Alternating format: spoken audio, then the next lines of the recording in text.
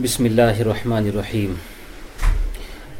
انتہائی معزز اور مکرم جملہ سامعین، حاضرین، خاص طور سے تشریف فرما جملہ علماء کرام، حفظان عظام اور سادات کرام، السلام علیکم ورحمۃ اللہ وبرکاتہ۔ وعلیکم السلام ورحمۃ اللہ وبرکاتہ۔ الحمد لولیہ والصلاۃ والسلام علی نبیہ وعلی آلہ واصحابہ المتأدبین بآدابہ، اما بعد فاعوذ باللہ من الشیطان الرجیم، بسم اللہ الرحمن الرحیم۔ یا ایہا النبی انا ارسلناک شاہدا ومبشرا ونذیرا وداعیا الی اللہ باذنہ وسراجا منیرا۔ صدق اللہ العظیم وصدق رسولہ النبی الامین الکریم، ونحن علی ذلک لمن الشاہدین والشاکرین والحمد للہ رب العالمین۔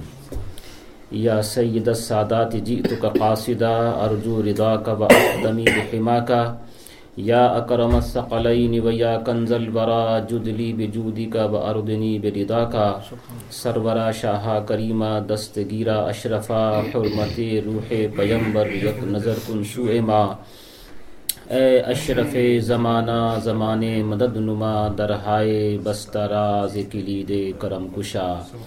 ایک دفعہ بآواز بلند درود شریف پڑھ دیں۔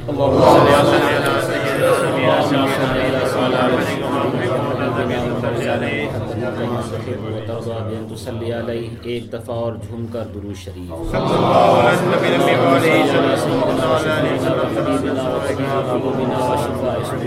مولانا محمد کما تحب وترضى بأن تصلي علیہ۔ ماشاء اللہ، آپ حضرات اس میں سے اکثر ہر ماہ شفا شریف کے درس کی محفل کے اندر حاضر ہوا کرتے ہیں۔ اس سے پہلے آپ نے سماعت فرمایا کہ یہ درس کا نمبر 62 جناب حاجی سلیم صاحب کے گھر پر پرسٹن کے اندر منعقد ہو رہا ہے۔ شفا شریف کی برکتوں کے تعلق سے کئی دفعہ آپ کے سامنے ذکر کیا گیا، دوبارہ دہرانا اس محفل میں ابھی مقصد نہیں ہے، مگر اتنا پھر بھی سماعت فرما لیں کہ نبی کریم صلی اللہ تعالی علیہ وسلم کی محبت اور عشق میں لکھی ہوئی یہ کتاب انتہائی بابرکت ہے، اور اس کا ایک الگ فیض ہے، ایک الگ برکت ہے۔ یہاں تک بزرگان دین نے فرمایا کہ جو اس کو محبت سے اپنے گھر میں رکھے گا اس میں کبھی آگ نہیں لگے گی، جو محبت سے سچی عقیدت کے ساتھ کشتی میں رکھے گا وہ کشتی کبھی پانی میں نہیں ڈوبے گی۔ اور بھی بہت سی برکتیں ہیں جو مختلف درسوں کے اندر آپ نے تفصیل کے ساتھ سماعت فرمائی ہے۔ پچھلے مہینے درس شفا شریف کے ساتھ حضور سیدنا مختوم العالم قدوۃ الکبریٰ امام الاولیاء مختوم سلطان سید اشرف جہانگیر سمنانی قدس سرہ النورانی کا عرس پاک بھی شامل کیا گیا تھا، اور اس مرتبہ اس ماہ صفر المظفر کی مناسبت سے حضور سیدنا امام اہل سنت، امام عشق و محبت، اعلیٰ حضرت فاضل بریلوی امام احمد رضا خان صاحب علی رحمت و رضوان کا عرس مقدس بھی شامل کیا گیا ہے۔ یہ وہ ایام ہیں کہ جن دنوں میں بریلی کی سرزمین پر جدھر بھی دیکھیں ٹوپیاں ہی ٹوپیاں نظر آتی ہیں۔ کئی لاکھ کی تعداد میں ہندوستان اور بیرون ہند سے اولیاء کرام کے چاہنے والے وہاں پر جمع ہوتے ہیں، حالانکہ غیر مسلم بھی بریلی شریف کی سرزمین پر کافی ہیں، اس کے باوجود بھی لگتا ایسا ہے کہ پورا بریلی مسلمانوں ہی سے بھرا ہوا ہے۔ اب سے کچھ دنوں پہلے تک، کچھ سال پہلے تک یہ خاصہ تھا کہ آپ کے مزار پاک پر عورتیں حاضر نہیں ہوا کرتی تھیں، سخت ممانعت تھی اور آتی بھی نہیں تھی، مگر اب عورتیں اگر ان کو کوئی روکنا بھی چاہے اور وہ جانا چاہیں تو پھر کسی کی بس کی نہیں ہے کہ انہیں کوئی روک سکے۔ اب شروع ہو گیا ہے کہ مستورات بھی وہاں پر حاضر ہوتی ہیں، اگرچہ کچھ انتظام کیا گیا ہے۔ آج عرس کے موقع پر بریلی شریف کا وہ عرس مقدس کا پورا منظر نگاہوں کے سامنے ہے کہ کس طرح سے لوگ اپنے عشق و محبت میں ڈوب کر کے اور انتہائی عاشقانہ والہانہ انداز سے امام اہل سنت علیہ رحمت و رضوان کی بارگاہ اقدس میں خراج عقیدت پیش کرتے ہیں۔ رات دن ایک میلہ سا لگا رہتا ہے، کوئی فاتحہ پڑھتا ہے، کوئی سلام۔ وہ دن اچھی طرح سے یاد ہیں، زمانہ طالب علمی میں سنبھل سے یہ خیال کیا تھا کہ پیدل بریلی شریف چل کر کے حاضری دی جائے، پورا قافلہ تھا، مگر مراد آباد تک پہنچے پیدل، اس کے بعد پھر گاڑی میں جانا ہی ہوا۔ فجر کی نماز کا وقت تھا، ہمارے ایک ساتھی ساتھ میں تھے۔ اس ٹائم استاد کی طرف سے یہ تاکید تھی کہ امام اہل سنت کا لکھا ہوا پورا سلام سب کو زبانی یاد ہونا چاہیے۔ تو فجر کی ان مبارک گھڑیوں کے آس پاس امام اہل سنت کا لکھا ہوا وہ پورا سلام شروع سے لے کر کے آخر تک ان کی بارگاہ میں عرض کیا تھا۔ امام اہل سنت اعلی حضرت فاضل بریلوی علیہ رحمت و رضوان کی منقبت آپ نے ابھی سماعت فرمائی۔ میں بھی عرس مقدس کی مناسبت سے انہی کے لکھے ہوئے کچھ اشعار آپ کے سامنے پیش کروں گا۔ کئی دفعہ میں نے اس بات کو عرض کیا ہے کہ ان کے اشعار کو خاص طور سے سن لینے کے بعد ایسا لگتا ہے کہ امام اہل سنت کے کلام کو قرآن کا فیضان ملا ہے، یعنی جب جب اس کو سنو لگتا ہے کہ ایک نئی لذت عشق اور سوز محبت اس کے اندر سے ٹپکتی ہوئی نظر آتی ہے۔ امام اہل سنت اعلی حضرت فاضل بریلوی علیہ رحمت و رضوان ارشاد فرماتے ہیں، کس کے جلوے کی جھلک ہے یہ اجالا کیا ہے، کس کے جلوے کی جھلک ہے یہ اجالا کیا ہے، دیدہ حیرت زدہ ہر طرف تکتا کیا ہے، سبحان اللہ سبحان اللہ۔ مانگ من مانتی جو تیرے من میں آئے وہ مانگ، جائز ہو۔ مانگ من مانتی منہ مانگی مرادے لے گا، نہ یہاں نہ ہے نہ منگتا سے یہ کہنا کیا ہے، نہ یہاں نہ ہے نہ منگتا سے یہ کہنا کیا ہے، نہ کہتے ہی نہیں، جو مانگتا ہے دے دیتے ہیں۔ اس کے کل 26 اشعار ہیں، تقریباً 25 مجھے آپ کے سامنے سنانے ہیں، اور وہ ایک نیا انداز انہوں نے اس میں اپنایا ہے۔ اعلی حضرت فاضل بریلوی علیہ رحمت و رضوان اس کے بعد ارشاد فرماتے ہیں، اے سننے والے ہم ہیں ان کے وہ ہیں تیرے، ہم ہیں ان کے وہ ہیں تیرے تو ہوئے ہم تیرے۔ کتنی اچھی نسبت بتائیے، آپ کا ذہن میرے ساتھ رہے۔ ہم ہیں ان کے وہ ہیں تیرے تو ہوئے ہم تیرے۔ دوست کا دوست بھی دوست ہی ہوتا ہے۔ ہم ہیں ان کے وہ ہیں تیرے تو ہوئے ہم تیرے، اس سے بڑھ کر تیری سمت اور وسیلہ کیا ہے، اس سے بڑھ کر تیری سمت اور وسیلہ کیا ہے۔ ان کی امت میں بنایا انہیں رحمت بھیجا، یوں نہ فرما کہ تیرا رحم میں دعویٰ کیا ہے۔ صدقہ پیارے کی حیا کے، صدقہ پیارے کی حیا کا نہ لے مجھ سے حساب۔ مانگنے کا بھی ایک انداز ہوتا ہے، کیسی لجاجت ہے اس کے اندر، کیسی عاجزی ہے، کیسی انکساری ہے۔ عرض کرتے ہیں رب سے، پروردگارا صدقہ پیارے کی حیا کا نہ لے مجھ سے حساب، نہ لے مجھ سے حساب، بخش بے پوچھے، بخش بے پوچھے، لجائے کو لجانا کیا ہے۔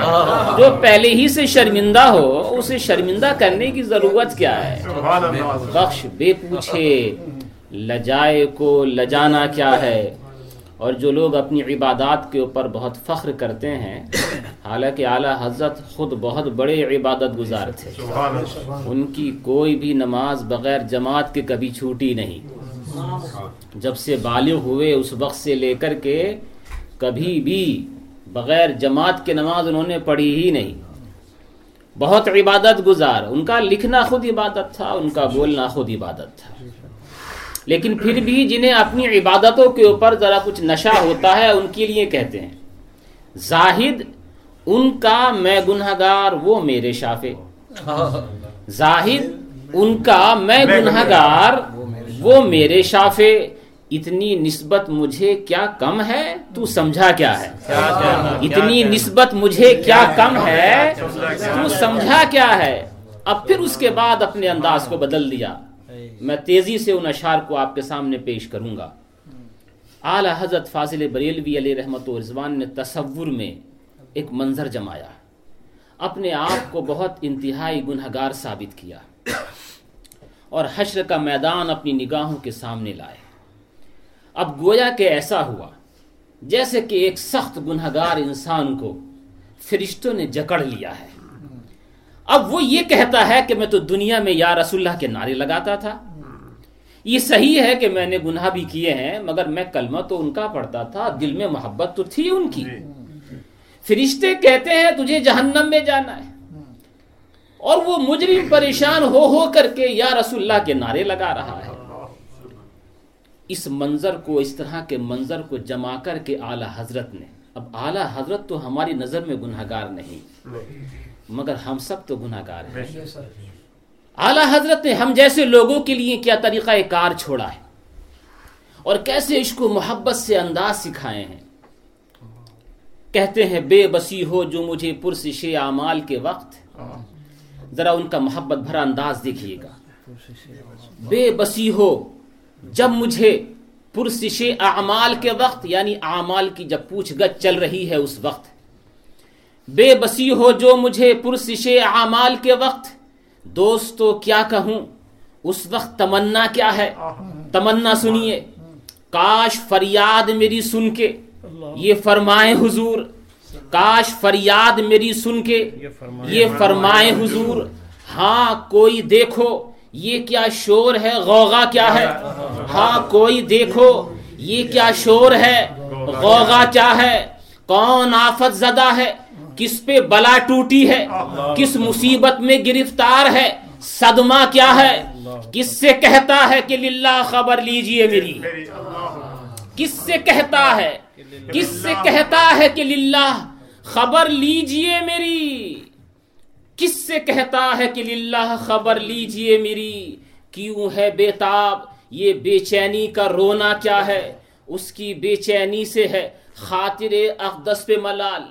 ہے بے کسی کیسی پوچھو کوئی گزرا کیا ہے، یوں ملائک کریں معروض. اب فرشتے آ کر کے عرض کرتے ہیں بارگاہ رسالت میں، یوں ملائک کریں معروض کہ ایک مجرم ہے اس سے پرسش ہے تو نے کیا کیا کیا ہے. یوں ملائک کریں معروض کہ ایک مجرم ہے اس سے پرسش ہے تو نے کیا کیا کیا ہے. سامنا قہر کا ہے دفتر اعمال ہے پیش، ڈر رہا ہے کہ خدا حکم سناتا کیا ہے. آپ سے کرتا ہے فریاد کہ یا شاہ رسول بندہ بے کس ہے شاہ، رحم میں وقفہ کیا ہے. اب کوئی دم میں گرفتار بلا ہوتا ہوں، آپ آ جائیں تو کیا خوف ہے، کھٹکا کیا ہے.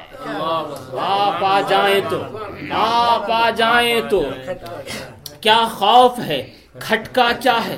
سن کے یہ عرض میری، جب رسول صلی اللہ علیہ وسلم نے یہ عرض سنی، کہتے ہیں سن کے یہ عرض میری بحر کرم جوش میں آئے. یوں ملائک کو ہو ارشاد کہ ٹھہرنا کیا ہے.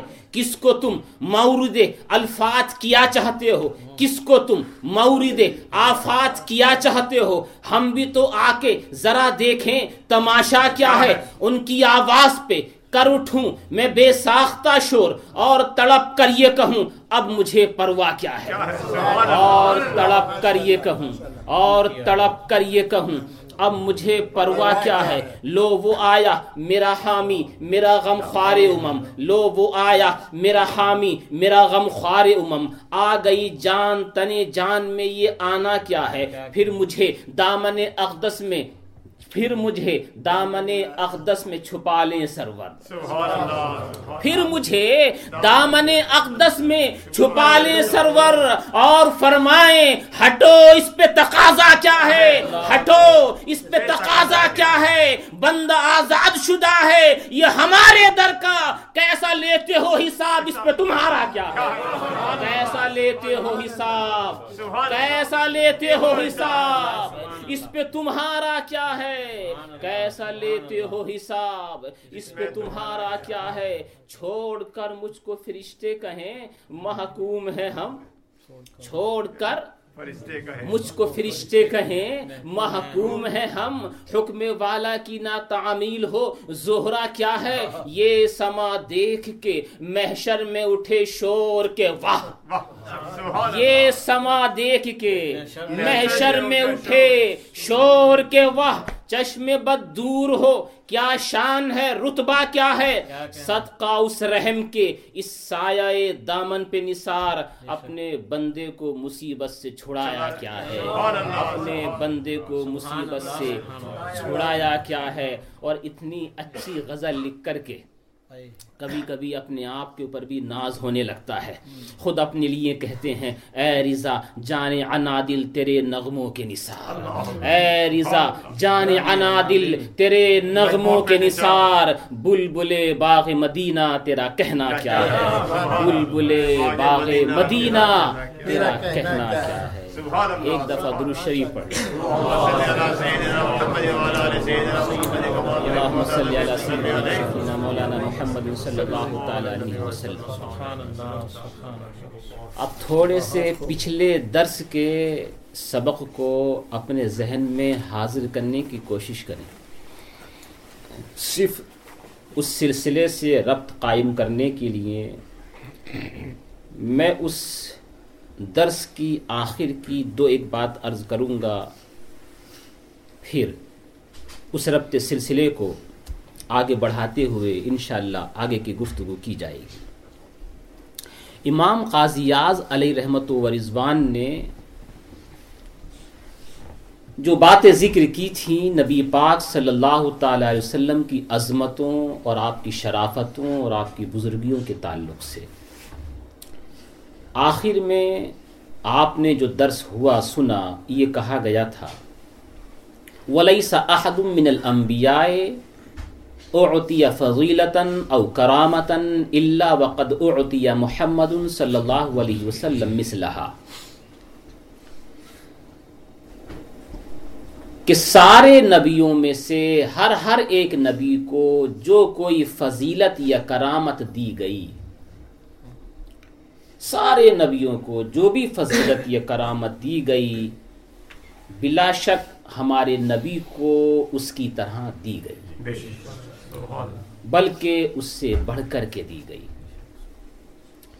یہ بات اس سے پچھلے درس میں آپ کے سامنے پیش کی گئی، اور کچھ واقعات سنائے گئے تھے جس سے پتہ چل رہا تھا کہ جو معجزات انبیاء و مرسلین کو دیے گئے، نبی پاک صلی اللہ علیہ وسلم کو کسی نہ کسی طور سے وہ معجزات عطا ہی فرمائے گئے، یعنی رب نے اپنے فضل و کرم سے اپنے محبوب بندوں کو جو مرتبہ بھی جب دیا،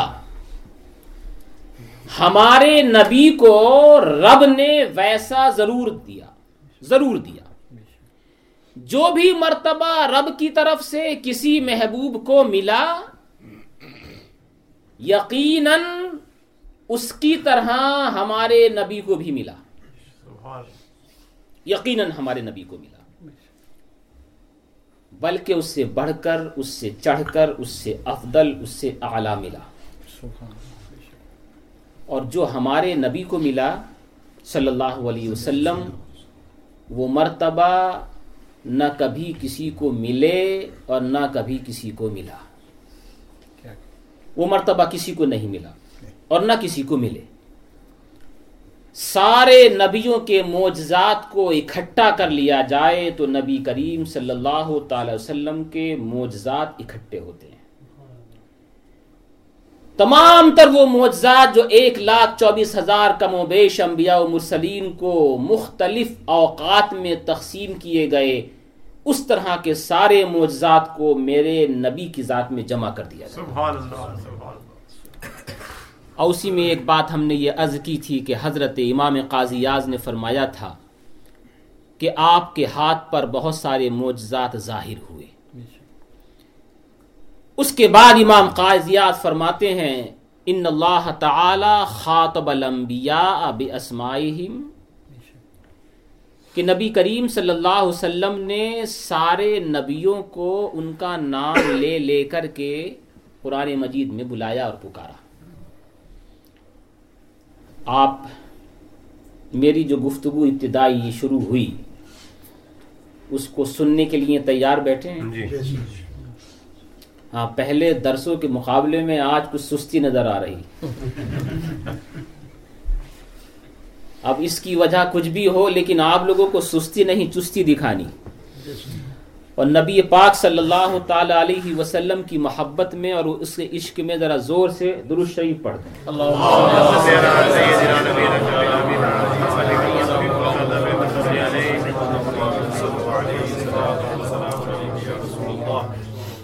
یہ درود کا بھی جو نور ہوتا ہے کبھی کبھی آدمی کے اندر ایک ایسا نور پیدا کرتا ہے کہ پھر سننے سنانے میں ایک عجیب لذت ملنے لگتی ہے۔ سبحان اللہ۔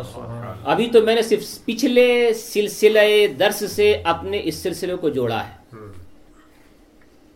درس ہے، اسی انداز سے میں آپ کو سمجھاؤں گا۔ نبی کریم صلی اللہ تعالی علیہ وسلم کے لیے امام قاضی اعظم نے فرمایا کہ قرآن مجید میں رب تبارک و تعالی نے سارے نبیوں کے ناموں کو لے کر کے پکارا۔ یہاں کچھ حفاظ کرام بھی بیٹھے ہوں گے، میں حافظ نہیں ہوں، اسی وجہ سے میں صرف چند آیات آپ کے سامنے بتاتا ہوں کہ کس کس طرح سے پکارا۔ رب تبارک و تعالی نے جب حضرت آدم علیہ الصلوۃ والتسلیم کا تذکرہ کیا تو فرمایا یا آدم اسکن انت وزوجک الجنہ، اے آدم تم اور تمہاری بیوی جنت میں رہو۔ پوری آیت کو بیان کر کے اس کے اوپر تقریر کرنا مقصد نہیں ہے، مقصد صرف یہ ہے کہ رب نے جب آدم کو پکارا تو آدم کہہ کے پکارا کہ اے آدم۔ آدم کے ایک معنی ہے گندمی رنگ والا، کیونکہ حضرت آدم علیہ الصلوۃ والسلام کا رنگ اسی طرح کا تھا، اس لیے ان کو آدم کہا گیا، اور بھی وجہ تسمیہ ہے۔ جب حضرت نوح علیہ الصلوۃ والسلام کی باری آئی تو فرمایا یا نوح اہبط بسلام منا، اے نوح ہماری طرف سے سلامتی کے ساتھ اتر جا۔ پوری آیت کریمہ کو بیان نہیں کیا جا رہا ہے، صرف یہ کہ جب رب نے حضرت نوح کا ذکر کیا تو نام لیا اے نوح۔ حضرت ابراہیم علیہ الصلوۃ والتسلیم کا جب ذکر آیا تو کہا یا ابراہیم قد صدقت الرؤیا، اے ابراہیم تجھے جو خواب دکھایا گیا تھا کہ تو اپنے سب سے زیادہ محبوب ترین چیز کو ہماری راہ میں قربان کر رہا ہے، تو نے اپنے بیٹے کی گردن پہ چھری رکھ کے اپنے خواب کو سچ کر دیا۔ لیکن جب یہ بات ذکر کرنی ہوئی تو خلیل اللہ نہیں کہا، اے اللہ کے خلیل، حالانکہ حضرت ابراہیم خلیل اللہ ہیں، اللہ کے نبی ہیں، اللہ کے رسول ہیں، مگر جب ذکر کیا تو کہا اے ابراہیم تو نے اپنی خواب کو سچ کر دکھایا۔ نام لیا، وصف کے ساتھ بیان نہیں کیا گیا۔ جب حضرت یوسف علیہ الصلوۃ والتسلیم کا تذکرہ ہوا تو کہا یا یوسف اعرض عن ھذا، اے یوسف اس سے دور ہٹ جا، یوسف کا نام لیا گیا۔ جب حضرت موسیٰ علیہ الصلوۃ والتسلیم کا تذکرہ کیا گیا کہا یا موسیٰ انی انا اللہ، اے موسیٰ میں ہوں اللہ، نام لیا گیا کہ نہیں لیا گیا؟ حضرت داؤد علیہ الصلوۃ والتسلیم کے لیے کہا گیا یا داؤد انا جعلناک خلیفۃ، اے داؤد ہم نے تجھے اپنا خلیفہ زمین میں بنایا۔ حضرت زکریا کے لیے کہا گیا یا زکریا انا نبشروکا، اے زکریا ہم تجھے خوشخبری سناتے ہیں ایک پاکیزہ بیٹے کی۔ حضرت یحییٰ علیہ الصلوۃ والتسلیم سے کہا گیا یا یحییٰ خذ الکتاب بقوۃ، اے یحییٰ کتاب کو قوت سے پکڑ لو، یہاں پر بھی یحییٰ کا نام لیا گیا۔ حضرت عیسیٰ علیہ الصلوۃ والتسلیم کا تذکرہ کیا گیا، کہا گیا یا عیسیٰ انی متوفیکا، اے عیسیٰ میں تجھے پوری عمر تک پہنچاؤں گا۔ پچھلے درس میں آپ نے اس بات کو سماعت فرمایا تھا کہ یوں تو 1,24,000 کم و بیش انبیاء و مرسلین ہیں، مگر ان میں سے 313 رسولان اعظام ہیں اور رسول ہیں، اور ان 313 میں بھی 4 اولو العزم ہیں۔ ان 4 اولو العزم کا نام آپ کے سامنے لیا گیا تھا، حضرت ابراہیم علیہ الصلوۃ والتسلیم، حضرت نوح علیہ الصلوۃ والتسلیم، حضرت موسیٰ علیہ السلام اور حضرت عیسیٰ علیہ السلام، اور اس کے بعد سید المرسلین نبی کریم صلی اللہ تعالی علیہ وسلم۔ ان 4 اولو العزم رسولوں کے اندر بھی جب رب نے تذکرہ کیا تو حضرت ابراہیم کو بھی کہا اے ابراہیم، حضرت نوح کو بھی کہا اے نوح، حضرت موسیٰ کو کہا اے موسیٰ، حضرت عیسیٰ کو بھی کہا اے عیسیٰ، مگر جب باری آئی نبی کی تو یا محمد کہہ کے کہیں نہیں پکارا، بلکہ کہا یا ایھا النبی انا ارسلناک شاہدا ومبشرا ونذیرا، کہیں کہا یا ایھا الرسول بلغ ما انزل الیک، اے رسول پہنچا دو جو بھی چیز ہماری طرف سے تم تک پہنچائی گئی۔ امام قاضی اعظم علیہ رحمت و رضوان ارشاد فرماتے ہیں یہ ہمارے نبی کی عظیم فضیلت ہے، اس لیے کہ سارے نبیوں کو نام لے لے کر کے پکارا گیا، ہمارے نبی کو نام لے کر کے نہیں پکارا گیا، نام لے کر کے نہیں پکارا، پکارا تو گیا مگر وصف کے ساتھ، اے نبی، اے رسول، اے یاسین، طٰہٰ، مزمل، مدثر، یہ کہہ کر کے پکارے گئے۔ بعض بزرگوں نے ارشاد فرمایا کہ اگر کوئی بادشاہ اپنے پاس بیٹھنے والوں میں سے ہر ایک کا نام لے کر کے پکارے اور کہے کہ اے یوسف، اے خلیل، اے عبد الرحمن، اے فلاں، اے فلاں، یہ کہہ کر کے پکارے، اور کسی ایک کو ایسے کہے کہ اے سلطنت کے معتمد، اے ہمارے قریبی، اے ہمارے معتمد، اے ہمارے لیے لائق اعتماد، اس کا کبھی نام نہ لے تو سمجھ لو کہ اس کی ذات سب سے نرالی ہے، اس لیے کہ اس کا نام کہیں پر بھی نہیں لیا گیا ہے۔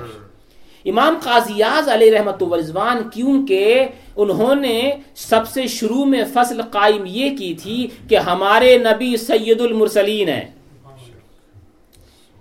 ہمارے نبی سارے نبیوں کے رسول ہیں، ہمارے نبی سارے نبیوں کے نبی ہیں، اور اسی کو ذکر کرتے کرتے انہوں نے یہ بتایا کہ دیکھو نبی کریم صلی اللہ علیہ وسلم کا نام لے کر کے کہیں بھی پورے قرآن میں نہیں پکارا گیا۔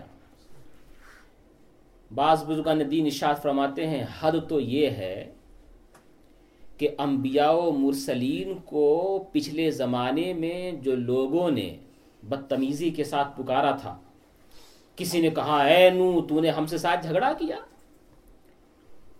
کسی نے کہا اے ابراہیم تو نے ہمارے بتوں کو توڑا، کسی نے کہا اے موسیٰ ہمارے اوپر سے عذاب لے کر کے آ، تو وہ تمام تر کہی ہوئی چیزیں قرآن مجید کے اندر موجود ہیں، حالانکہ کفر کو بیان کرنا کفر نہیں ہوتا۔ یعنی کیا ذکر کیا جا رہا ہے؟ حد تو یہ ہو گئی، انتہا تو یہ کہ پہلی امتوں نے اپنے نبیوں کو، رسولوں کو جو بدتمیزی کے ساتھ پکارا تھا، قرآن مجید نے اسے ذکر کیا ہے کہ حضرت ابراہیم کی قوم نے حضرت ابراہیم کو کہا انت فعلت ھذا، کیا تو نے ایسا کیا ہے؟ حضرت موسیٰ کی قوم نے حضرت موسیٰ کو جو کہا تھا، جو وعدہ کرتے تھے لے کر کے آؤ، قرآن نے اسے بیان کیا ہے، اسی الفاظ میں ذکر کیا ہے، مگر ابو لہب نے، ابو جہل نے، یہود نے، مشرکین عرب نے بے شمار مرتبہ نبی کریم صلی اللہ تعالی علیہ وسلم کو نام لے کر کے پکارا، بدتمیزی کے ساتھ پکارا. پورے قرآن میں کہیں پر بھی اس کا تذکرہ نہیں ہے کہ فلاں کافر نے میرے نبی کو اس طرح سے پکارا تھا. حالانکہ بات ان کی ہے، پکارا انہوں نے، مگر اس میں بھی اتنی احتیاط کی گئی کہ یہ بھی نہیں کہا گیا کہ فلاں کافر نے ہمارے حبیب کو ایسے پکارا ہے. اس طرح سے بھی نہیں. جہاں کہیں بھی تذکرہ کیا گیا رب نے اپنی طرف سے کہا اور کہا کہ اے نبی، اے رسول. اور اس میں تو عشق و محبت کی کیا نورانیت نظر آتی ہے جب یہ کہا گیا یا ایھا المزمل، اے بالا پوش اوڑھنے والے، اے مبارک کمبل اوڑھنے والے، یا ایھا المدثر، اے جھرمٹ مار کر کے بیٹھنے والے. آپ بھی تو بیٹھے ہیں، ہم بھی تو بیٹھے ہیں، مگر رب کی عنایت دیکھو، اس کی محبت دیکھو کہ رب تبارک و تعالی نے اپنے حبیب کو اسی وصف سے پکارا جس وصف کے ساتھ وہ موجود تھا. یعنی کمبل اوڑے ہوئے بیٹھے تھے، بالا پوش اوڑے بیٹھے تھے. رب تبارک و تعالی نے اسی انداز کو لے کر کے کہا یا ایھا المزمل. آپ ایک انداز سے بیٹھے ہوئے تھے، رب تبارک و تعالی نے فرمایا یا ایھا المدثر. یہ رب کی انتہائی درجے کی محبت ہے اپنے حبیب کے ساتھ. کسی بھی نبی اور کسی بھی رسول کے ساتھ اس انداز کو نہیں اپنایا گیا. امام قاضی اعظ علیہ رحمت و رضوان نے اسی کو بیان فرمایا ہے کہ ہمارے نبی صلی اللہ تعالی علیہ وسلم کی انتہائی عظمت اور انتہائی شرافت اس سے ثابت ہوتی ہے کہ سارے نبیوں میں ایک الگ شان ہے ہمارے نبی کی. نبی پاک صلی اللہ تعالی علیہ وسلم ارشاد فرماتے ہیں، اسی طرح سے گویا کہ ایک مجمع لگا ہوا ہے، صحابہ کرام تشریف فرما ہے، آپ نے قیامت کا تذکرہ کرنا شروع کیا اور قیامت کا تذکرہ کرتے کرتے آپ نے ذکر فرمایا کہ اس طرح سے لوگ اٹھیں گے، اور اسی میں سے بیان فرمایا کہ حضرت صالح علیہ الصلاۃ والتسلیم اپنی قبر کے پاس جب اٹھیں گے تو ان کی قبر کے پاس ان کی اونٹنی کو لایا جائے گا، اور اونٹنی پہ بیٹھ کر کے حشر کے میدان میں وہ جائیں گے. اب حضرت معاذ، توجہ سے سماعت فرمائیں، حضرت معاذ رضی اللہ تعالیٰ عنہ تشریف فرمائیں. اب ذکر یہ کیا جا رہا ہے کہ جب حشر کا میدان ہوگا، سارے لوگ اٹھیں گے، تو حضرت صالح اپنی اونٹنی کے اوپر اٹھ کر کے میدان حشر کی طرف چلیں گے. اب عاشق کا ایک مزاج ہوتا ہے، جب وہ کسی دوسرے کی بات کو سنتا ہے تو چاہتا یہ ہے کہ اس طرح کی بات میرے محبوب میں بھی ہے کہ نہیں. حضرت معاذ رضی اللہ تعالیٰ نے فوراً عشق بھرا سوال کر دیا، یا رسول اللہ، یہ تو آپ بیان کر رہے ہیں حضرت صالح کی بات کہ وہ اپنی اونٹنی پہ بیٹھ کر کے حشر کے میدان کی طرف آئیں گے. یا رسول اللہ، مجھے ایسا لگتا ہے کہ آپ اپنی اونٹنی غضبہ کے اوپر آئیں گے. یہ غضبہ اور قصوہ یہ ایک ہی اونٹنی کے نام ہیں. ہمارے قربان جاؤ ان تمام تر محققین کے، ان تمام تر عاشقین کے، پوری دنیا میں کوئی بھی انسانیت یا انسان ایسا نہیں ہے کہ جس کے تعلق سے ساری معلومات کو ایک جگہ اکٹھا کر دیا گیا ہو. مگر ہم اس لیے تو نام لیتے ہیں اپنے بزرگان دین کے، امام اہل سنت کے، مخدوم پاک کے، داتا گنج بخش لاہوری کے، زکریا ملتانی کے، اولیاء کرام کے، محدثین کے، امام بخاری کے، امام مسلم کے، صحاح ستہ کے لکھنے والوں کے، کہ انہوں نے اپنے محبوب کی ہر ادا کو اتار دیا ہے. ہر ادا کو، ارے یہ تک بیان کر دیا ہے کہ میرے نبی کی مبارک داڑھی میں سفید بال کتنے تھے. یہ تک بیان کر دیا ہے کہ میرے نبی صلی اللہ علیہ وسلم کے پاپوش مبارک کہاں پر بنے تھے، کس نے ان کو بنایا تھا، کتنی طرح کے جوڑے پہنے تھے. یہاں تک بیان کیا ہے کہ آپ جن جن سواریوں پہ بیٹھے تھے ان کی تعداد کیا ہے، وہ گھوڑے کتنے تھے، وہ اونٹ کتنے تھے، اور وہ گوشت خر کتنے تھے. یہ بھی بیان کر دیا ہے. نبی پاک صلی اللہ تعالی علیہ وسلم کی اونٹنی کا آپ نے تذکرہ سماعت فرمایا، کیا نام تھا؟ غضبہ یا قصوہ. یہ دونوں نام ایک ہی اونٹنی کے ہیں. ویسے آپ کو گھوڑوں سے بڑی محبت تھی. بعض محققین فرماتے ہیں کہ نبی پاک صلی اللہ علیہ وسلم کے کل مل کر کے 26 گھوڑے تھے. میں درس میں اب وقت تو نہیں ہے نا، تو پچھلے درس کے اندر جو ہم نے چند معلوماتی باتیں پیش کی تھیں یہ کہہ کر کے کبھی سنیں گے، تو اگر میں ان کو سننے بیٹھا تو پھر اگلا درس نہیں دے سکیں گے. لیکن کم سے کم آپ اپنے ذہن و فکر میں اپنے آقا کی یہ معلومات تو مستحضر رکھا کریں. بعض لوگ کہتے ہیں کہ 26 گھوڑے، کچھ میں اختلاف ہے لیکن 7 کے اوپر تو سب کا اتفاق ہے. نبی پاک صلی اللہ علیہ وسلم نے، کیونکہ آپ کی عادت کریمہ یہ تھی جیسے آپ نے سنا ابھی کہ وہاں ان کی بارگاہ میں نہ تو ہوتا ہی نہیں تھا، جو بھی آیا جو کچھ مانگا دے دیا. کسی نے کہا یا رسول اللہ میرے پاس گھوڑا نہیں ہے، حالانکہ آپ کے پاس ایک ہی، آپ نے فرمایا لے جا. اس طرح سے کل ملا کر کے 26 آئے.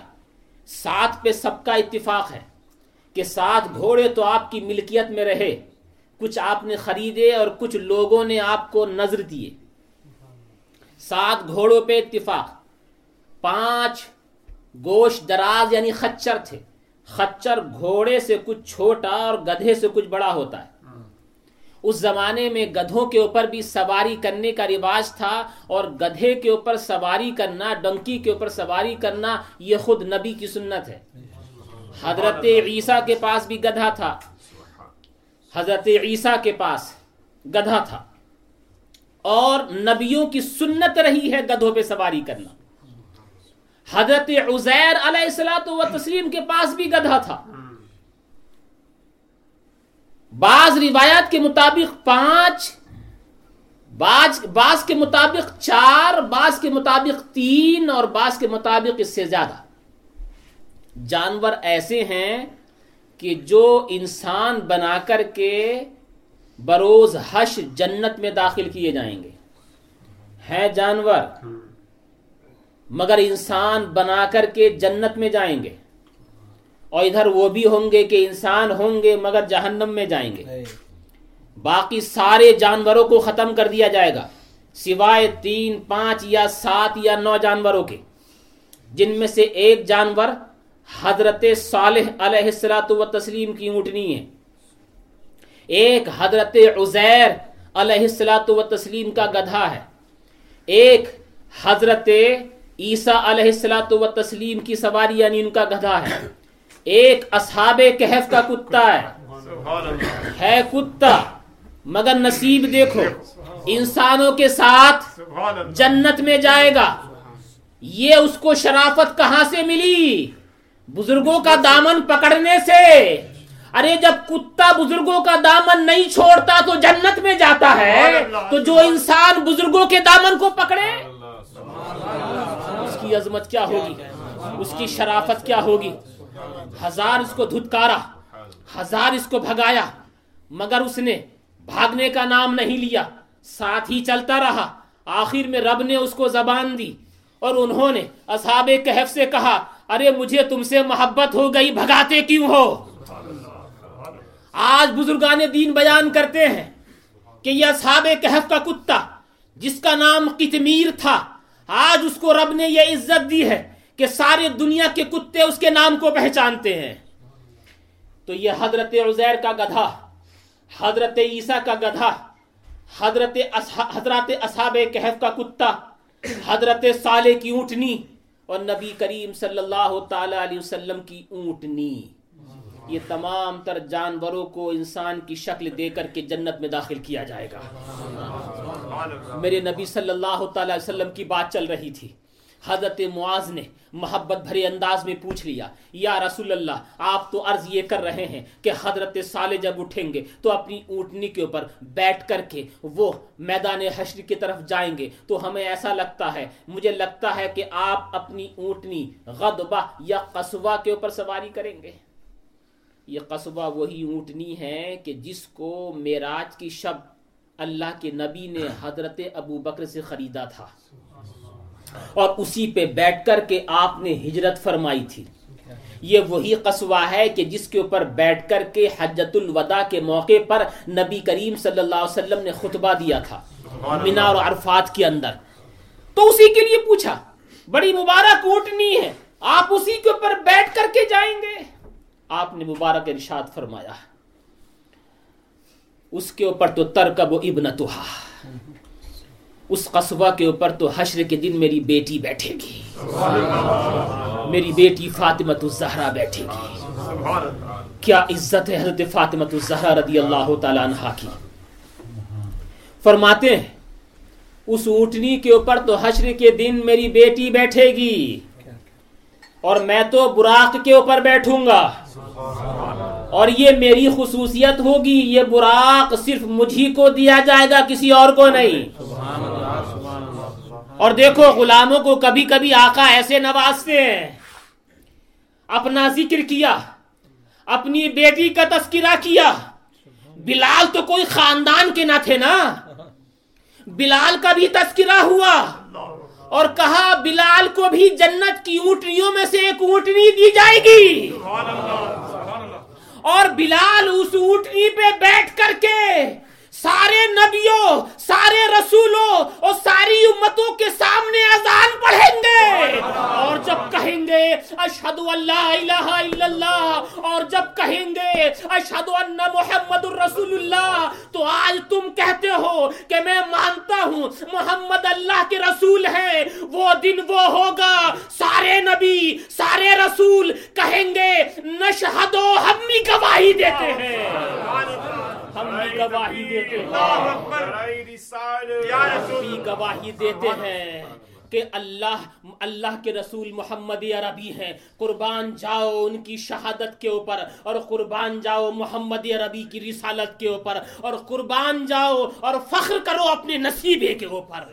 تم کو تمہارے رب نے وہ عظیم نبی عطا فرمایا ہے، آج تم کہتے ہو اشہد ان محمد رسول اللہ، سننے والا کہتا ہے ہم گواہی دیتے ہیں کہ محمد عربی صلی اللہ علیہ وسلم اللہ کے رسول ہیں۔ یہ گواہی تمہاری گواہی ہوتی ہے، مگر اللہ کے حبیب ارشاد فرماتے ہیں یہ صرف تمہاری ہی گواہی نہیں رہے گی، ایک دن ایسا آئے گا کہ آدم سے لے کر کے عیسیٰ تک سب میرا ہی کلمہ پڑھیں گے، میرا ہی کلمہ پڑھیں گے، سب کہیں گے وَنَشْهَدُ عَلَى ذَلِكَ، ہم سب بھی اس کے اوپر گواہی دیتے ہیں۔ سبحان اللہ۔ حضرت امام قاضی اعظم علیہ رحمت و رضوان اسی کا تذکرہ فرماتے ہیں، دیکھو تمہارے رب نے تم کو ایسا نبی عطا فرمایا ہے، ایسا نبی دیا ہے کہ جس کا کلمہ سارے نبی و رسول پڑھتے چلے آئے ہیں اور حشر میں بھی پڑھیں گے۔ اس لیے جس نے یہ شعر کہا ہے حضرت حسن بریلوی علیہ رحمت و رضوان نے، واقعی میں عشق و محبت سے بھرا ہوا ہے۔ فقط اتنا سبب ہے انعقاد بزم محشر کا، فقط اتنا سبب ہے انعقاد بزم محشر کا، ان کی شان محبوبی دکھائی جانے والی ہے۔ حضرت کعب احبار رضی اللہ تعالیٰ نے ارشاد فرماتے ہیں، کہتے میرے سامنے ایک صحابی نے آ کر کے اپنا خواب ذکر کیا، اور آنے کے بعد یہ کہنے لگے میں نے ایک خواب دیکھا ہے، اور وہ یہ کہ میدان حشر برپا ہو گیا، سارے نبی اپنی اپنی امتوں کو لے کر کے آئے، میں خواب میں یہ دیکھتا ہوں، خواب دیکھتے دیکھتے اس میں ملاحظہ کرتا ہوں کہ سارے نبیوں کے پاس 2 نور ہیں، اور ان کی امتیوں کے پاس، سارے امتیوں کے پاس ایک ایک نور ہے جس کی روشنی میں وہ چل رہے ہیں۔ اتنے ہی میں نے خواب میں یہ دیکھا کہ حضور سید المرسلین رحمت للعالمین اور محبوب عاشقاں اور ساری دنیا کے محبوب حضرت نبی کریم صلی اللہ تعالی علیہ وسلم جلوہ گر ہوئے۔ میں نے یہ دیکھا کہ ان کے سر مقدس سے لے کر کے ان کے پائے اقدس تک نور ہی نور نکل رہا ہے، نور ہی نور نکل رہا ہے، اور وہ اپنی امت کے ساتھ آئے۔ میں نے یہ دیکھا کہ پہلے سارے امتیوں کے ساتھ 2 نور تھے، اور سارے نبیوں کے ساتھ 2 نور تھے، اور امتیوں کے ساتھ ایک ایک نور تھا، مگر میں نے اپنے نبی کی امتیوں کو دیکھا کہ ان میں سے ہر ایک کے پاس 2 نور تھے، ہر ایک کے پاس 2 نور تھے، یعنی پہلے نبی و رسولوں کے پاس 2 نور اور نبی کی امتیوں کے پاس 2 نور۔ کہا اس کا مطلب کیا ہے؟ حضرت کعب احبار رضی اللہ تعالیٰ نے قسم کھا کر کے یہ کہا کہ قسم کھا کیا تو نے یہ خواب دیکھا ہے؟ کہا میں نے خواب دیکھا۔ کہ تو نے یہ خواب میں دیکھا؟ کہا میں نے یہ خواب میں دیکھا. ارے کہا یہ خواب کی نہیں، یہ تو توریت میں لکھا ہے. مجھے ایسا لگا کہ تو نے گویا توریت پڑھ کر کے مجھے سنایا ہے. یہ تیرا خواب توریت کے بالکل مطابق ہے. جو توریت میں لکھا ہے وہی تو نے دیکھا ہے. حشر کے دن سارے نبیوں کے پاس 2 نور ہوں گے اور میرے نبی کی امتیوں کے پاس 2 نور ہوں گے. یہ نبی کی امتیوں کو جو یہ شرافت ملی ہے نبی کے صدقے سے ملی ہے، اس کا ذکر کرنے کے لیے ہم آج بیٹھے ہیں. میں اس لیے عظمتوں کے اوپر ذکر کرتا ہوں.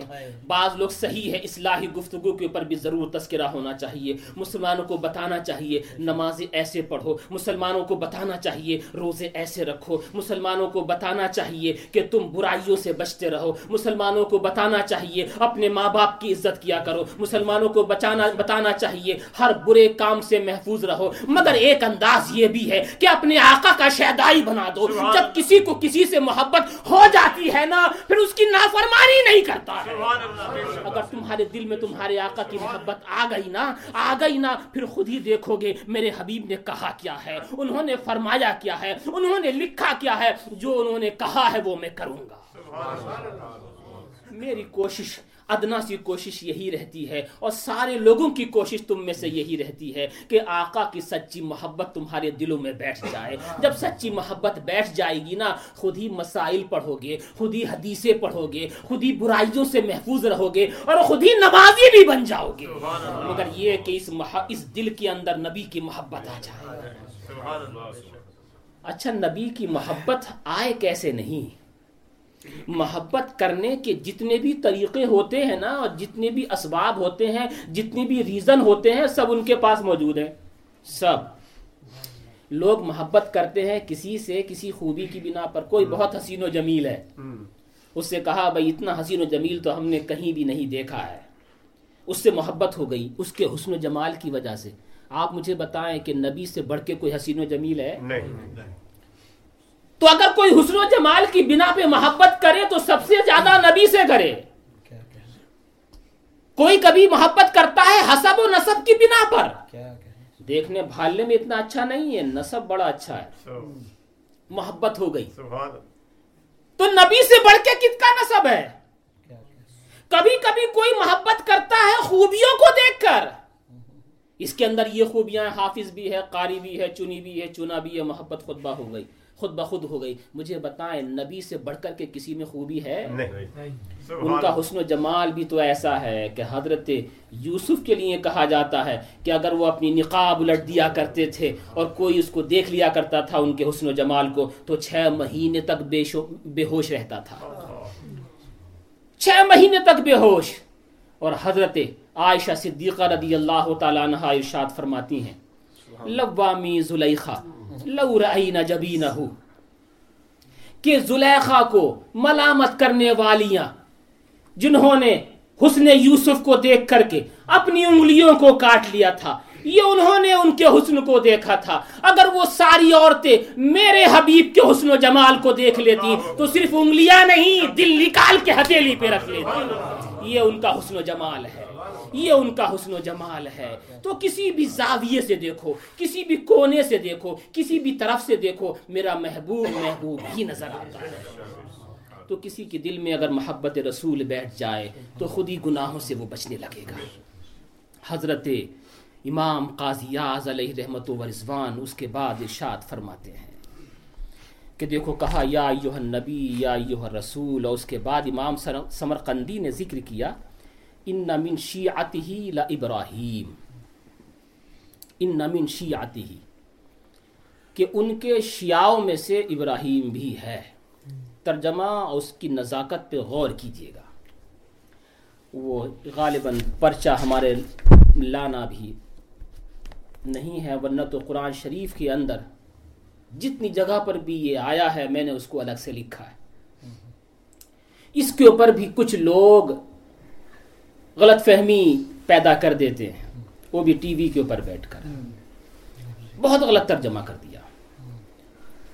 اس لیے کہتے ہیں کہ بعض عقائد ان لوگوں کے کفر تک پہنچا دیتے ہیں. ترجمہ کیا ہے امام قاضیات اس کو بیان کیوں کر رہے ہیں؟ نازک بحث ہے، توجہ سے سنیے گا. انا من شیعتہ، شیعہ اس کے معنی آتے ہیں چاہنے والا. اس لیے جتنے بھی نا شیعہ حضرات یہ اپنے آپ کو شیعہ کہتے ہیں، علی کے چاہنے والے. علی کے چاہنے والے ہیں، اس لیے امام حسین کو قتل کیا، شہید کیا. کوفے کے اندر تاریخ اٹھا کر کے، میں صرف جملہ یوں ہی نہیں کہہ رہا ہوں، پوری تاریخ اٹھا کر کے دیکھ لیجئے کہ 10 کی تعداد میں خطوط لکھنے والے جتنے بھی تھے کوفہ کے، سب شیعان علی تھے. لکھتے وہ اس میں شیعان علی کی طرف سے. امام حسین کو خط بھیج کر کے بلانے والے سب شیعان علی تھے، حضرت علی کے چاہنے والے. جب امام حسین وہاں پر آ گئے، اس کے بعد کیا ہوا آپ کو سب کو معلوم ہے. کربلا کے میدان کے اندر بعض لوگ کہتے ہیں کہ ملک شام کا کوئی ایک بھی نہیں تھا جہاں حضرت امیر معاویہ کبھی رہا کرتے تھے رضی اللہ تعالیٰ عنہ. سب کوفے کے رہنے والے تھے، سب نے مل کر کے امام حسین کے ساتھ کیا یہ سب کو علم ہے. تو شیعہ کے معنی چاہنے والا. اب اس نے ایک ترجمہ کیا کرنے والے نے، کیا؟ من شیعتی. دیکھو شیعہ کا لفظ کتنا عظیم ہے، قرآن مجید کے اندر آیا ہے. اور دیکھو کہا گیا ہے کہ علی کے شیعوں میں سے ابراہیم بھی تھے. ترجمہ یہ کیا، العیاذ باللہ. صحابی کتنے ہی بڑے مرتبے کا ہو جائے، کسی نبی کے مرتبے کو نہیں پہنچ سکتا. ولی کتنے ہی بڑے مرتبے کا ہو جائے، کسی صحابی کے مرتبے کو نہیں پہنچ سکتا. حضرت علی ہماری زندگیاں ان کے اوپر قربان، کائنات کی عزتیں ان پہ قربان. داماد رسول ہیں، ہزارہ فضیلتیں ان کی ہیں. امام حسن امام حسین کے والد گرامی ہیں، خلیفہ راشد ہیں، خلیفہ رابع ہیں، ہزارہ عظمتیں ان کی ہیں. مگر کوئی یہ کہے کہ حضرت ابراہیم خلیل اللہ بھی ان کے شیعوں میں سے تھے، یہ بات غلط ہے. حضرت ابراہیم خلیل اللہ ہے. لفظ شیعہ کے اوپر وہ کہتا ہے کہ دیکھو لفظ شیعہ کیسے تم اس کا انکار کرو گے؟ لفظ شیعہ بار بار قرآن میں آیا ہے، تو یہ تو وہ لفظ ہے جو قرآن میں آیا ہے، تم اپنا نام دکھاؤ کہاں ہے. اس طرح سے میں نے قرآن مجید کے 13 جگہوں کو لکھا تھا، اتفاق سے وہ پیپر سامنے نہیں ہے، جس میں بتایا تھا کہ شیعہ کے معنی گروپ کے ہیں، گروپ، جماعت. اور 13 جگہ جہاں قرآن مجید میں آیا ہے، ان میں 13 جگہوں میں سے صرف ایک جگہ ہے جہاں فرما بردار کے معنی میں ہے، 12 جگہ نافرمانوں کے معنی میں. شیعہ ہے لیکن نافرمان جماعت، نافرمان گروپ، نہ ماننے والا گروپ. تو وہ 12 کو نہیں دیکھتا، ایک کو دیکھتا ہے اور کہتا ہے شیعہ کے معنی یہ ہے. یہ صحیح ہے، شیعہ کے معنی چاہنے والے کے ہیں. اور در حقیقت اگر کوئی یہ کہے کہ آل رسول سے محبت کا نام شیعہ ہے، تو اس اعتبار سے ہم کہہ سکتے ہیں ہم بھی شیعہ ہیں، اگر ایسے کوئی کہے. مگر در حقیقت آل رسول سے محبت وہی ہے کہ جو صحابہ اکرام سے ملی ہوئی ہو. سنیوں کے ہاتھ میں صحابہ اکرام کا دامن بھی ہے، سنیوں کے ہاتھ میں اہل بیت اکرام کا دامن بھی ہے. دونوں کے دامن کو پکڑ کے چلتے ہیں، تب کہیں جا کر کے اہل سنت و جماعت کہلاتے ہیں. ان کا دامن پکڑے، ان کا دامن پکڑا، ان کا دامن تھام کے، ان کا یعنی صحابہ کرام کا، ان کا دامن پکڑا، ان کا دامن تھام کے اہل بیت کرام کا، ان کا دامن پکڑا، ان کا دامن تھام کے، ہاتھ نکلے اپنے دونوں کام کے، دونوں ہاتھ دونوں کام کے نکلے. ادھر ان کا دامن ہے، ادھر ان کا دامن ہے. حضرت امام شافعی رضی اللہ تعالیٰ نے فرمایا تھا، لو کان الرجز حب آل محمد فلیسد الثقلان انی رافدی، کہ اگر سادات کرام سے محبت کا نام شیعہ ہونا ہے تو زمین آسمان گواہ ہو جائیں کہ میں بھی شیعہ ہوں. اگر ایسا ہے تو حضرت محدث اعظم ہند علیہ رحمت و رضوان ارشاد فرماتے ہیں تشیع نام گر باشد ولائے آل مولا را خدا دانت خدا بینت منم شیعہ کہ اگر نبی کی اولاد سے محبت کرنا ہی شیعہ ہونا ہے تو اللہ جانتا بھی ہے دیکھتا بھی ہے میں شیعہ ہوں. اگر ایسا ہے نازک شعر ہے اس لیے اس کی صراحت اور اس کی تشریح کرنا ضروری ہے. اور اس کے بعد فرماتے ہیں بغض اہل بیت گر سنیت باشد مرا سنیہ توبہ و ست توبہ. اگر آل رسول سے بغض و عداوت کا نام سنیت ہے تو مجھے ایسے سنی ہونے سے توبہ ہے.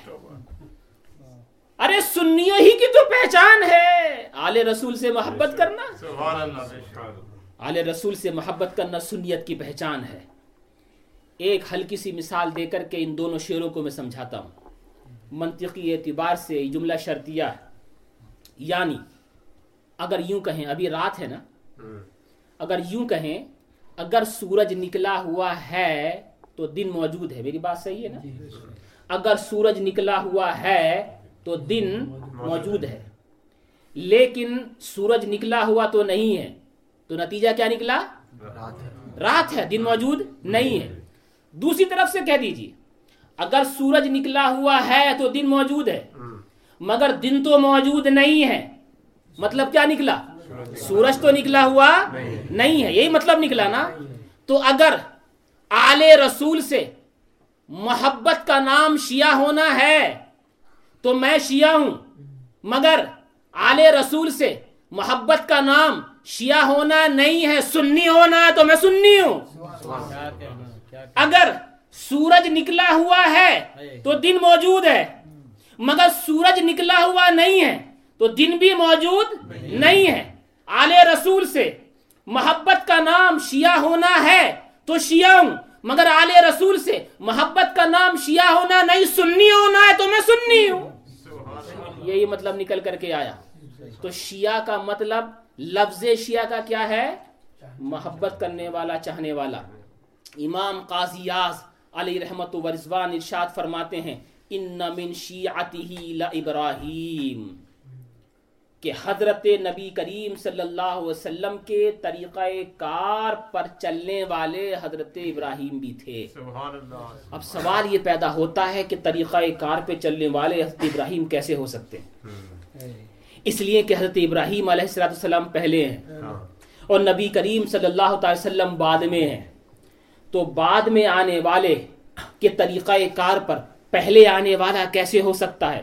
نقش قدم پر چلنے کے لیے ضروری ہے کہ پیچھے ہو, اور وہ تو پیچھے خود ہیں. تو ہونا یہ چاہیے تھا کہ حضرت ابراہیم کے نقش قدم پر وہ ہیں, مگر کہا یہ گیا کہ نہیں, نبی کریم صلی اللہ علیہ وسلم کے نقش قدم پہ حضرت ابراہیم ہیں.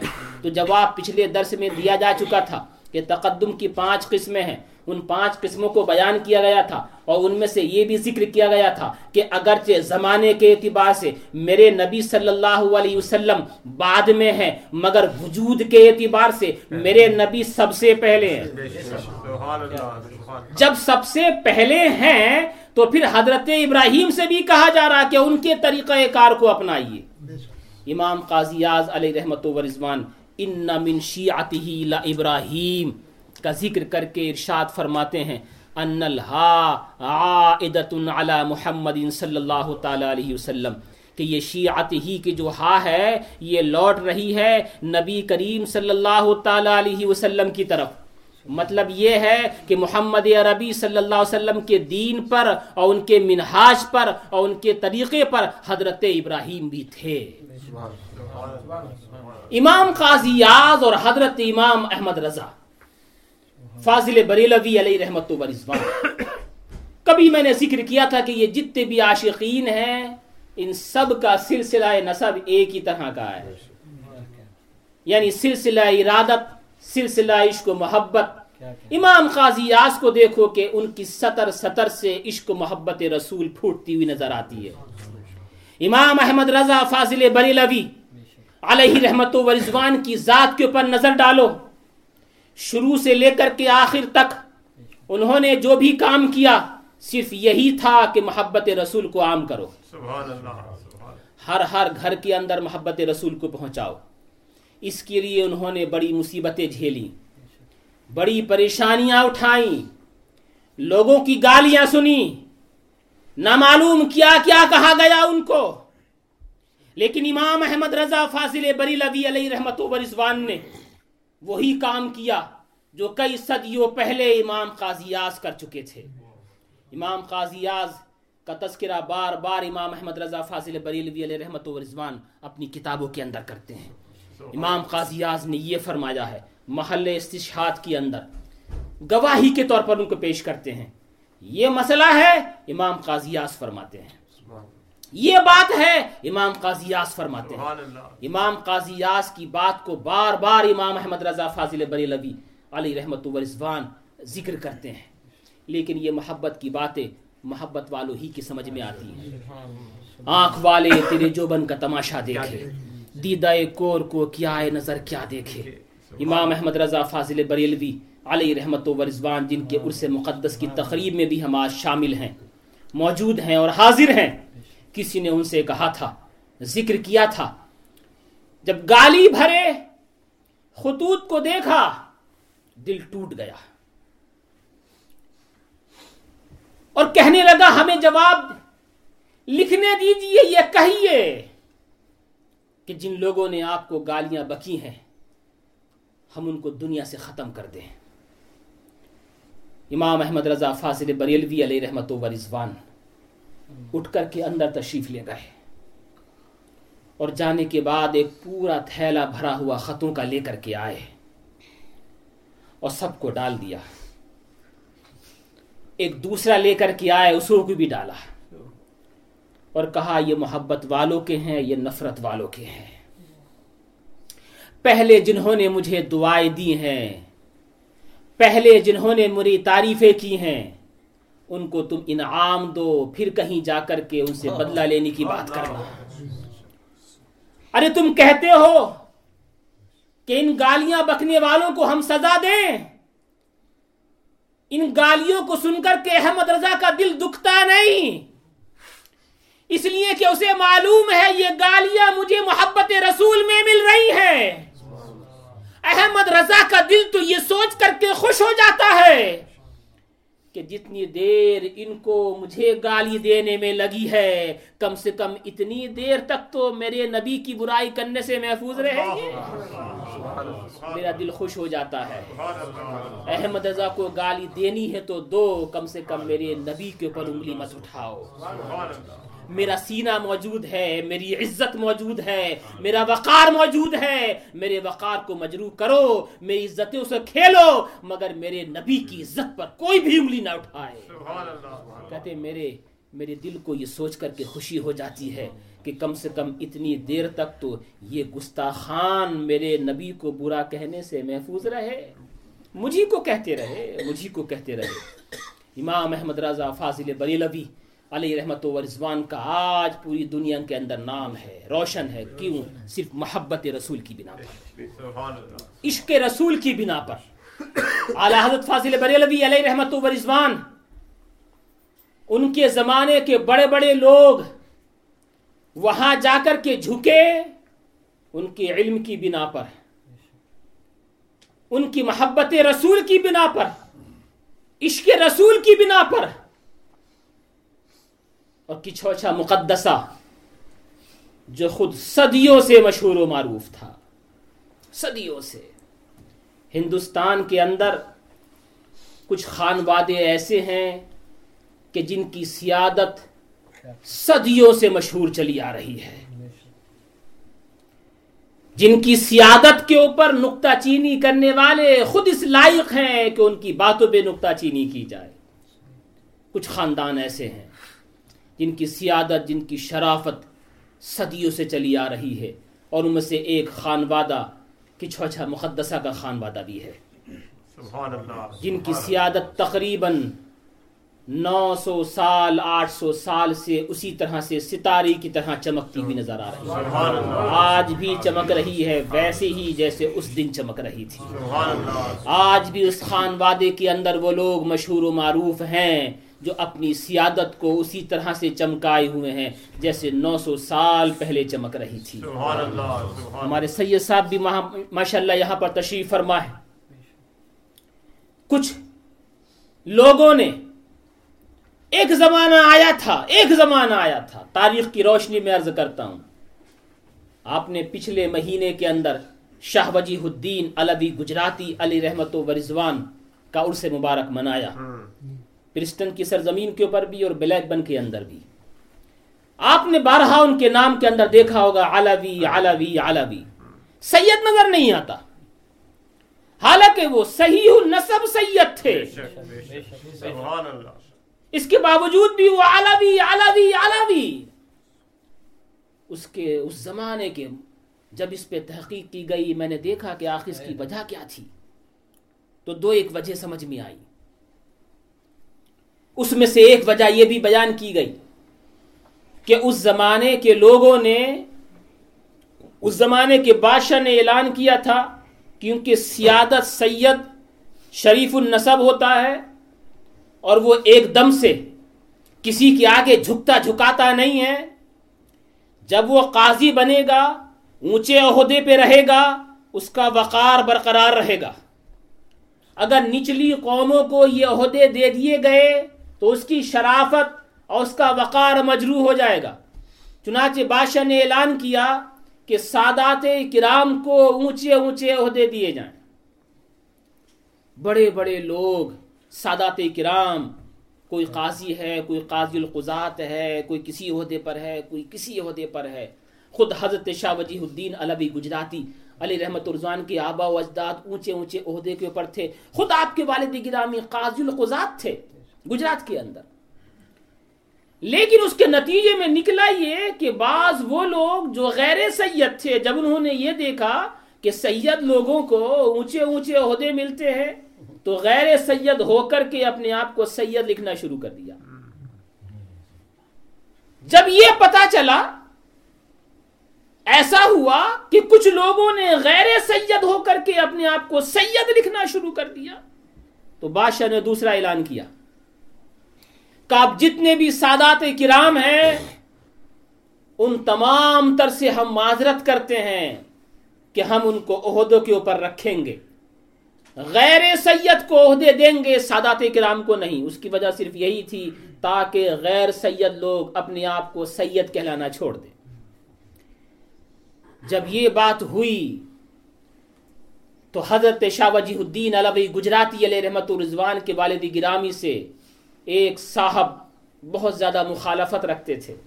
ان کو موقع مل گیا کہ اب دو ہی باتیں ہیں.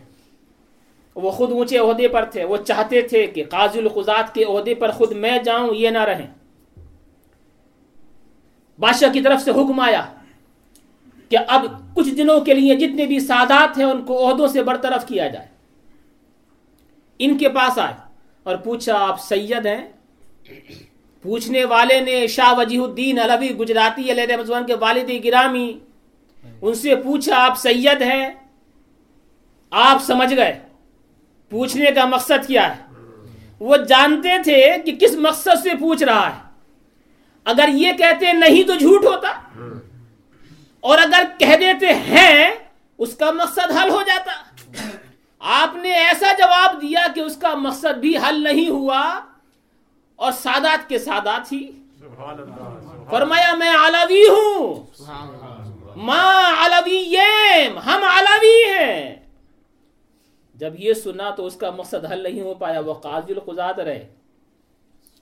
بعد میں کسی نے پوچھا حضرت آپ سید ہیں کہ علوی ہیں؟ آپ نے مسکرا کے فرمایا کیا تو نے کہیں ایسا دیکھا ہے کہ کوئی علوی ہو اور سید نہ ہو؟ ہیں؟ ارے سید ہیں، علوی بھی ہیں، مگر وہ تو ایک مقصد تھا کہنے کا.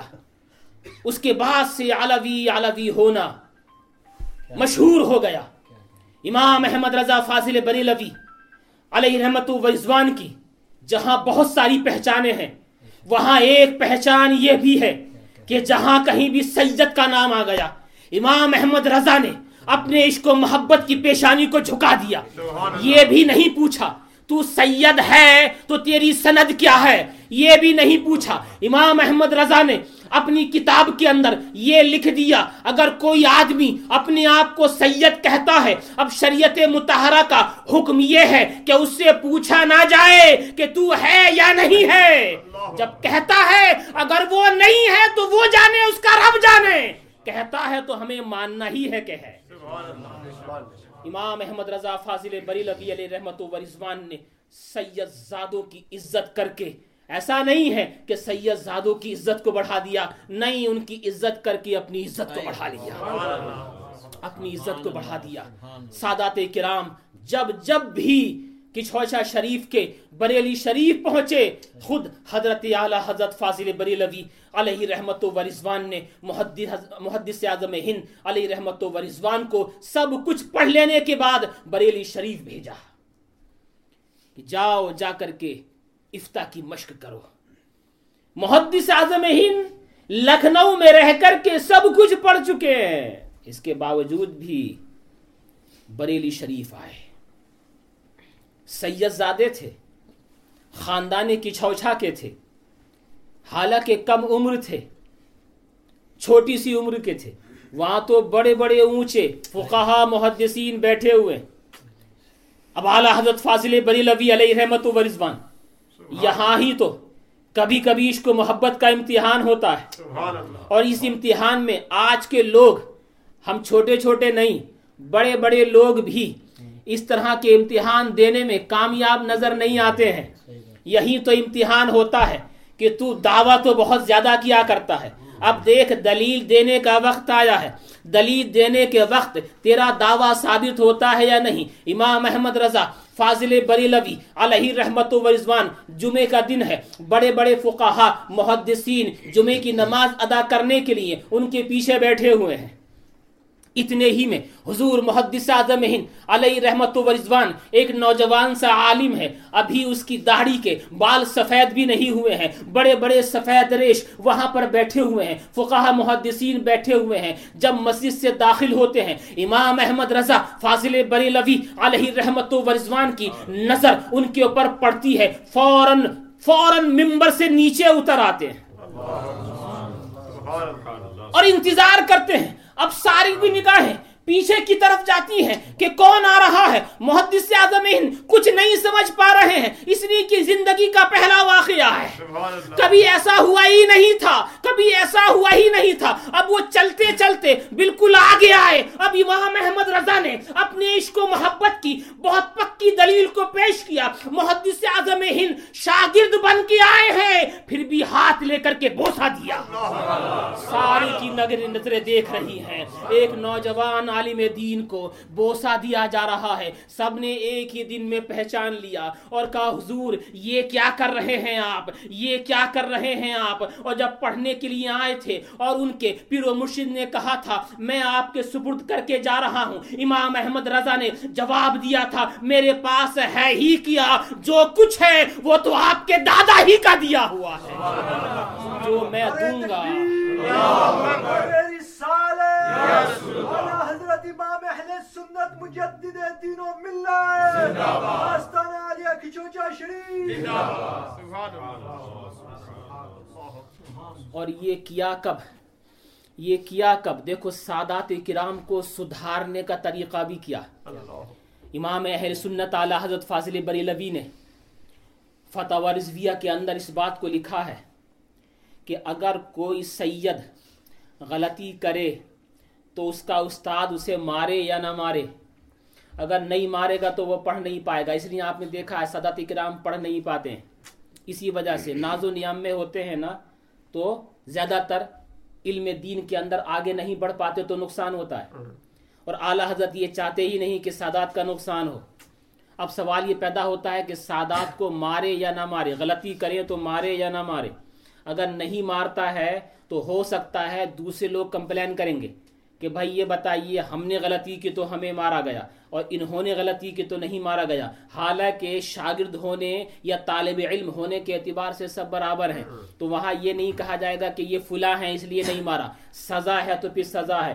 اب اگر بعد میں کہا کہ نہ ماریں، کچھ نے کہا کہ نہیں ماریں، لیکن مارتے وقت اب یہ ان کا عشق و محبت بولتا ہے، اگر مارنے کی ضرورت پڑ بھی جائے تو مارنے کے وقت اگر استاد یہ ضرورت محسوس کر رہا ہے تو، حالانکہ یہ کہا گیا ہے نہ مارے، سمجھائیں، محبت سے بتائیں، لیکن یہ ضرورت پڑ رہی ہے کہ مارا جائے، تو اگر ہلکے سے مارے تو یہ خیال نہ کرے کہ سید زادے کو سزا دے رہا ہوں، بلکہ یہ خیال کرے کہ سید زادے کے کپڑے پہ دھول جم گئی ہے، اس کو جھاڑ رہا ہوں، سید زادے کے کپڑے پہ دھول جم گئی ہے، اسے جھاڑ رہا ہوں۔ اب اعلی حضرت فاضل بریلوی علیہ رحمت و رضوان نے ایک مرتبہ دیکھ لیا تھا محدث اعظم ہند علیہ رحمت و رضوان کو کہ وہ پان کی دکان پہ کھڑے ہو کے پان کھا رہے تھے۔ وہاں تو رواج ہے نا، پانوں کی دکانیں لگی رہتی ہندوستان و پاکستان کے اندر، پان کھا رہے تھے۔ اعلی حضرت فاضل بریلوی نے دیکھا کہ شہزادے پان کھا رہے ہیں، وہ بھی سڑک کے اوپر سب کے سامنے، اور وہ اچھا نہیں ہے کہ چودہ شریف کے شہزادے ہیں، سب کے سامنے کھڑے ہو کر کے پان کھائیں، اور یہ کہہ بھی نہیں سکتے کہ پان مت کھائیے، اس نے کہ شہزادے کی آداب کے ہمارے خلاف ہے، ہم ایسا نہ اس طرح سے سید زادوں کو صحیح نہیں کرتے ہیں۔ اس کا طریقہ کتنا اچھا کہ کل جمعہ ہے، جمعے کے دن جب محدث اعظم ہند آئے، سب کے سامنے ہاتھ چوم لیے، سب نے پہچان لیا کہ یہ کشوچا کا سید زادہ ہے۔ کہ ہم جب دوسرے دن پان کھانے کے لیے پان کی دکان پہ گئے تو سب نے کہا رے آپ وہی جن کے ہاتھوں کو احمد رضا نے چوما تھا، آپ وہی، اب جو بھی آ رہے ہیں یہی پوچھ رہا کہ ہمیں خود ہی شرم آئی کہ اب یہاں کبھی نہیں آئیں گے، اس لیے کہ اتنے بڑے امام نے اپنے ہاتھوں کو چوم لیا ہے، اب یہاں کھڑے ہو کر کے پان کھائیں گے نا تو سب پوچھیں گے، سب ہمارے ہاتھوں کو چوم رہے ہیں اور پوچھ رہے ہیں، ہمیں خود ہی شرم آ گئی، اتنے بڑے امام نے ہمارے ہاتھ کو چوما ہے اور ہم یہاں کھڑے ہو کے پان کھا رہے ہیں، اب کبھی نہیں کھائیں گے۔ دیکھو سید زادے کو سمجھایا تو صحیح، مگر یہ سمجھانے کا نرالا انداز بھی امام احمد رضا کے پاس ہی ملتا ہے۔ یہ سادات کرام کو سمجھانے کا انداز تھا۔ سید ایوب صاحب کے انگلی کے اندر سونے کی انگوٹھی دیکھی، سونے کی انگوٹھی، تو یہاں پر بھی کچھ لوگ جب آپس میں رشتے ہوتے ہیں نا تو گھر والے یہ نہیں دیکھتے ہیں کہ اس کو پہننا جائز ہے یا ناجائز ہے، 4 ماشے کی ہونی چاہیے، وہ بھی چاندی کی ہونی چاہیے اور وہ بھی ایک ہونی چاہیے۔ آج کے بڑے بڑے پیر لوگ 5 انگلیوں میں پہنتے ہیں اور سمجھتے یہ ہیں کہ جتنی بڑی انگوٹھی ہوگی اور جتنی بھاری انگوٹھی ہوگی اتنا ہی بڑا پیر بھی ہوگا۔ جو لوگ یہ جانتے ہیں وہ بھی ایسا کر لیتے ہیں، 5 میں نہیں 10 کے اندر انگوٹھیاں ہوتی ہیں، حالانکہ صرف ایک ہی ہونی چاہیے اور وہ بھی 4 ماشے کی ہونی چاہیے اور وہ بھی چاندی کی ہونی چاہیے۔ کچھ لوگ یہاں پر بھی بلکہ ہند و پاک کے اندر بھی رشتہ جب ہوتا ہے تو سونے کی انگوٹھی دیتے ہیں، اس کے علاوہ کچھ اور چیز دیتے ہیں تو زیادہ اچھا ہے، اس لیے کہ دینے والا بھی گناہگار، لینے والا بھی اگر اس کو پہنے گا تو گناہگار ہوگا، کیونکہ سونے کی چیز کو مرد کے لیے پہننا حرام ہے، یہ جنت کا خاصہ ہے، رب نے یہاں حرام فرمایا ہے تاکہ جنت میں آپ پہنے، جو یہاں چھوڑے گا اسے وہاں ملے گا۔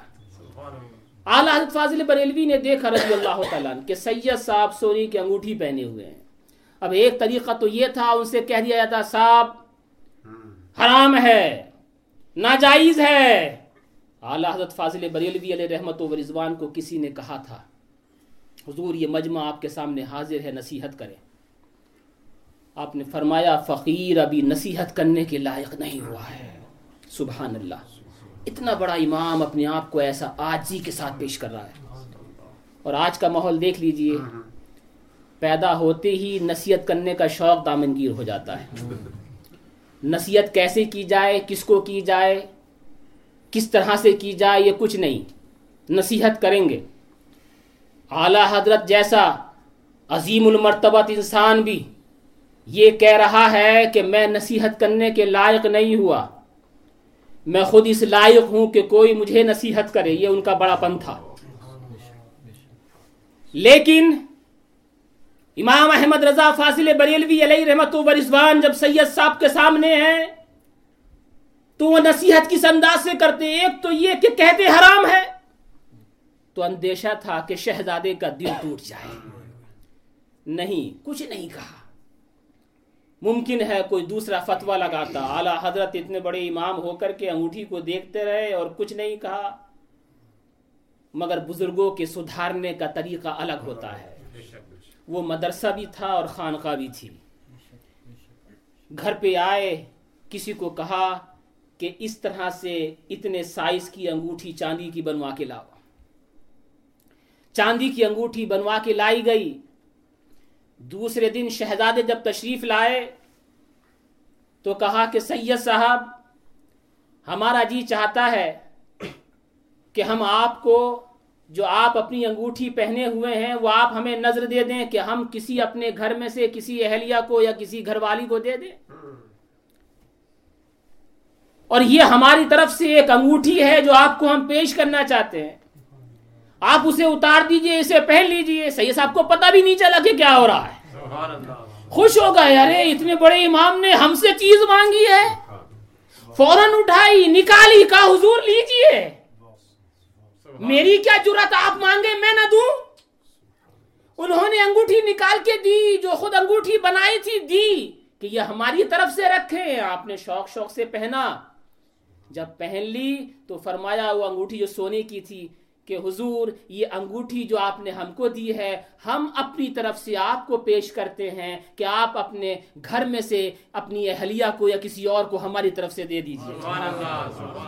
انگوٹھی بھی انہی کے پاس سے رہی، مسئلہ بھی بتا دیا اور شہزادے کا دل بھی نہیں توڑا۔ یہ انداز امام احمد رضا فاضل بریلوی کے پاس ملتا ہے۔ امام احمد رضا فاضل بریلوی علیہ رحمت و رضوان زندگی بھر کہتے رہے، تیری نسل پاک میں ہے بچہ بچہ نور کا، تو ہے اے نور تیرا سب گھرانہ نور کا۔ امام احمد رضا فاضل بریلوی علیہ رحمت و رضوان کی قبر منور کے اوپر رب تبارک و تعالی ہزارہا کروڑہا رحمت و برکتوں کا نزول فرمائے۔ اگلی فصل کو تو میں شروع نہیں کر پایا، اسی بات کے اوپر اپنی اس بات کو اختتام پذیر کرتا ہوں۔ اللہ تعالیٰ مجھے، آپ کو، سب کو شفا شریف کی برکت عطا فرمائے۔ حسب سابق پہلے حلقہ ذکر ہوگا اور اس کے بعد جو پروگرام ہوتا ہے شجرہ خوانی وغیرہ کا وہ ہوگا، اور آخر میں انشاءاللہ سب کے لیے دعا کرائی جائے۔